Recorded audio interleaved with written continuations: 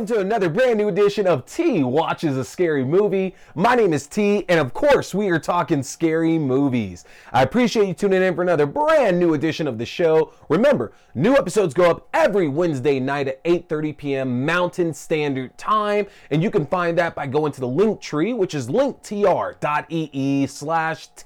Scary Movie. If you get subscribed to my link tree, not only will that get you to the YouTube page for the video versions of the show and to all your favorite podcasting platforms for the audio-only versions of the show, but you'll also get linked to my letterbox for my written reviews of new movies that are coming out, as well as to my TikTok page for my horror TikToks that I'm putting up as well too, which I'm trying to get a lot better at, but good Lord, y'all, it's hard to make so much content and get it out to you in a reasonable amount of time. Either way, hit that subscribe button so you can stay up to date, because I put out a lot of reviews during the week, not just the Wednesday one. Wednesday you can count on, but I always put out more during the week, and I'm trying to do more. So hit that subscribe button, and if you like this review, hit that like button as well too, folks, so I know that you want more reviews coming to you. So, what are we talking about tonight? Now, for the last few weeks, I've been covering a number of films either in black horror history, or I've been talking about things that are more themed for the Valentine's Day holiday. And I know we are far past Valentine's Day at this point. Yes, I completely understand that, but that doesn't change the fact that we are still talking a few more horror films that kind of fall into that same realm. You know, we got a chance to talk about Warm Bodies, Vampire in Brooklyn, and a bunch of other ones, and we're gonna keep that going because we're still in the month of February. So tonight I am talking Return of the Living Dead 3.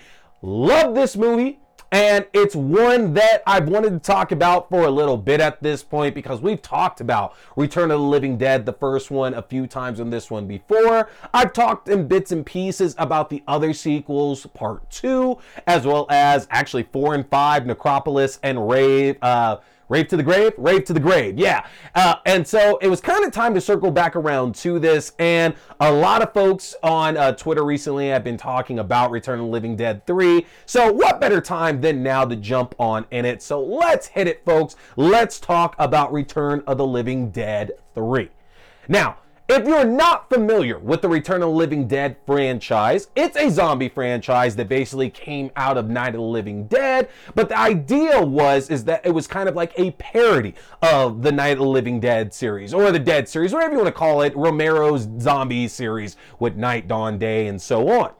And the idea is that basically, that movie was kind of like a true story. Like it was like an adapted true story of what happened when a few zombies got broke out and all hell broke loose. And so somebody basically took what was the cause of the zombie virus and locked it away, which was this gas called trioxin that brought people and other dead things back from the dead. I know I said dead a couple times there, right?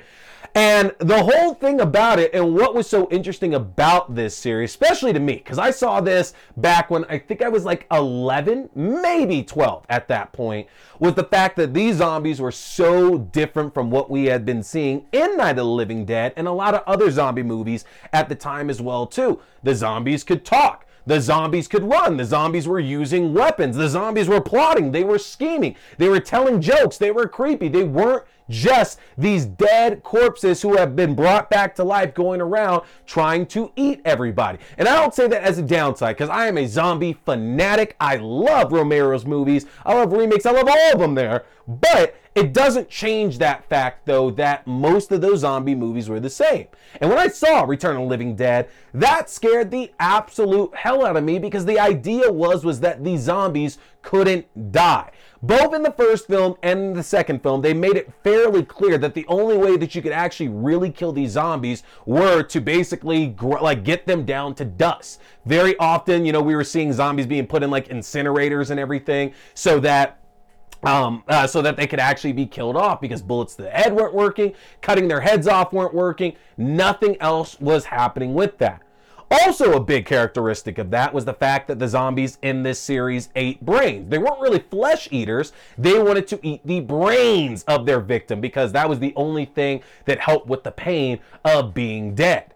Now, the first two entries that are loosely connected were horror comedies. You know, they were scary. At least the first one was scary in my opinion, but they played up the comedic elements quite a bit in it as well too, very much tongue-in-cheek. And the third film takes a very, very big departure from what we've seen in these first two films, because the movie focuses on Kurt Reynolds and his girlfriend Julie Walker, who find Kurt's dad's work, who works at a military base where they're running experiments on trioxin gas, trying to reanimate corpses for, you know, war purposes, because what else are we going to use zombies for? I swear to God, the idea of using zombies in war is still the worst idea. Not from like a narrative standpoint. I completely get that. But y'all, come on, be smart about that there. Have you not watched the zombie movie before? It will never ever work the way that you want it to work out. But either way, Kurt and Julie observe Kurt's father's experiments. Colonel John, I guess is what I'll call him, is his father John's experiments using trioxin gas, which does work to reanimate bodies, but unfortunately, the weapons that they're also designing to stop the zombies in case of an outbreak don't seem to be working as well as they intended, and a few people are killed, and the project seems to be getting shifted over into somebody else's hands. That will result in Kurt and his father John having to move bases again. Now, Kurt, who obviously wants to stay with Julie and doesn't want to be moved around as an army brat. Trust me, as an army brat myself, I can completely sympathize with Kurt, or an Air Force brat. I moved around every 3 years. You don't get to keep your friends. You're kind of going all over the place. It can be tough. It can absolutely be tough. Kurt decides that he is going to stick with Julie, and on their way, running away from Kurt's home, they get into an accident and Julie is killed. Now, Kurt, not wanting to let Julie go, and after seeing his father's experiments, takes Julie back to the military base, gives her a dose of the trioxin gas, and Julie is returned from the grave. Now, you can only guess what's probably going to happen after that. And honestly, we get a story very similar to the story in the original Return of the Living Dead. And I'm talking about the story of Freddy specifically, and Freddy and Frank, who are the people who are working inside of that warehouse. They get exposed to the trioxin gas, and then over the course of the film, they slowly turn into zombies. Now, in that first film, everything is very much set up as nefarious. We know for a fact this is not going to end well for any of the other characters who are hanging around Freddy and Frank. And here in Return of the Living Dead 3, we're watching a love story. We're not going to get away from that because Kurt and Julie are our main focus here. And the idea that Kurt loves this woman so much that he would do anything to keep her around and take care of her. But unfortunately, Kurt didn't realize the after effects of the trioxin gas, which makes these people crave brains, that they're turning into zombies, and that they are eventually going to become homicidal and turn on everybody. So as Kurt and Julie do escape the military facility, we then get to spend the next 90 minutes following them around in this town with the military in hot pursuit, while Kurt tries to keep Julie in check as she begins to, capitalize on these hungry desires. Now, again, the tone of this film is so different from the first two Return of the Living Dead films. It is not comedic in the least bit. It is very much the darker film of these three. And the first film is very dark. But the problem here, and a problem in a good way, with Return of the Living Dead 3, is the fact that we know that none of this is going to end good, because the outbreak continues to spread further and further, which is something that, of course, we're not new to. That's very much a plot point of the first film as well, but it's done in such a tragic manner that Kurt's just trying to keep Julie away from everything and just keep her alive, and unfortunately, he can't handle the situation, because we have to remember here that Kurt and Julie are still kids. You know, we're not given exact ages for them, but I think the implication is that they're 16, 17, and in that case, they're still kids, which kind of makes the whole relationship part of it hard in some places to really stomach, because of course, it's a movie, and we believe in true love, we believe in relationships, but y'all, we were all teenagers once we were all teenagers. We know that one relationship we had that just seemed like it was the best thing in the world. We were going to be with this person forever, and that it didn't end up happening. Now, me, I got lucky. I got to marry, marry the woman that I knew in high school, and we're still together to this day, and so that rocks. We did not stay together right after we graduated, though, so that's a different story. But a lot of people don't get that. And so that's why it ends up being hard in some of the places of the film, watching Kurt do what he does, because it takes a while for Kurt to realize that he's in over his head and that he truly doesn't understand what he has done to Julie. And there's bits and pieces throughout to where we see Julie trying to cope as the pain is overwhelming. And it's kind of interesting because I'm sure most of you have seen the cover for Return of the Living Dead, which I'm positive that is not Melinda Clarke on the poster for this there. Like, it's somebody who's set to look like Melinda Clarke, but doesn't look like Melinda Clarke to me, who a lot of you might know from like Firefly or Entourage or a few other shows in the 90s as well too. Love Melinda Clarke. But the whole thing is that, again, we established in the first film that the zombies are eating brains to basically stop the pain of being dead.